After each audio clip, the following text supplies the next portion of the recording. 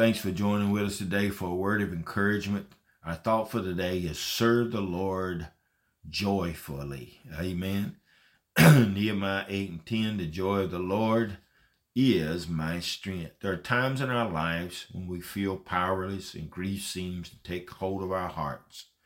Note that our verse today does not state that our joy lies in our own strength. Rather, it says that we have the Lord's joy. What could be better than that? Our feelings are uncertain and unstable, but the Lord never changes. He's always there. But we must not allow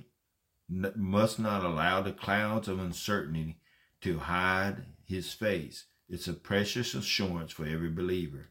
I serve the Lord joyfully as he shelters and protects our life. May you be encouraged today that whatever you do it with the ability and a heart to love God, to love the Lord, and to love each other.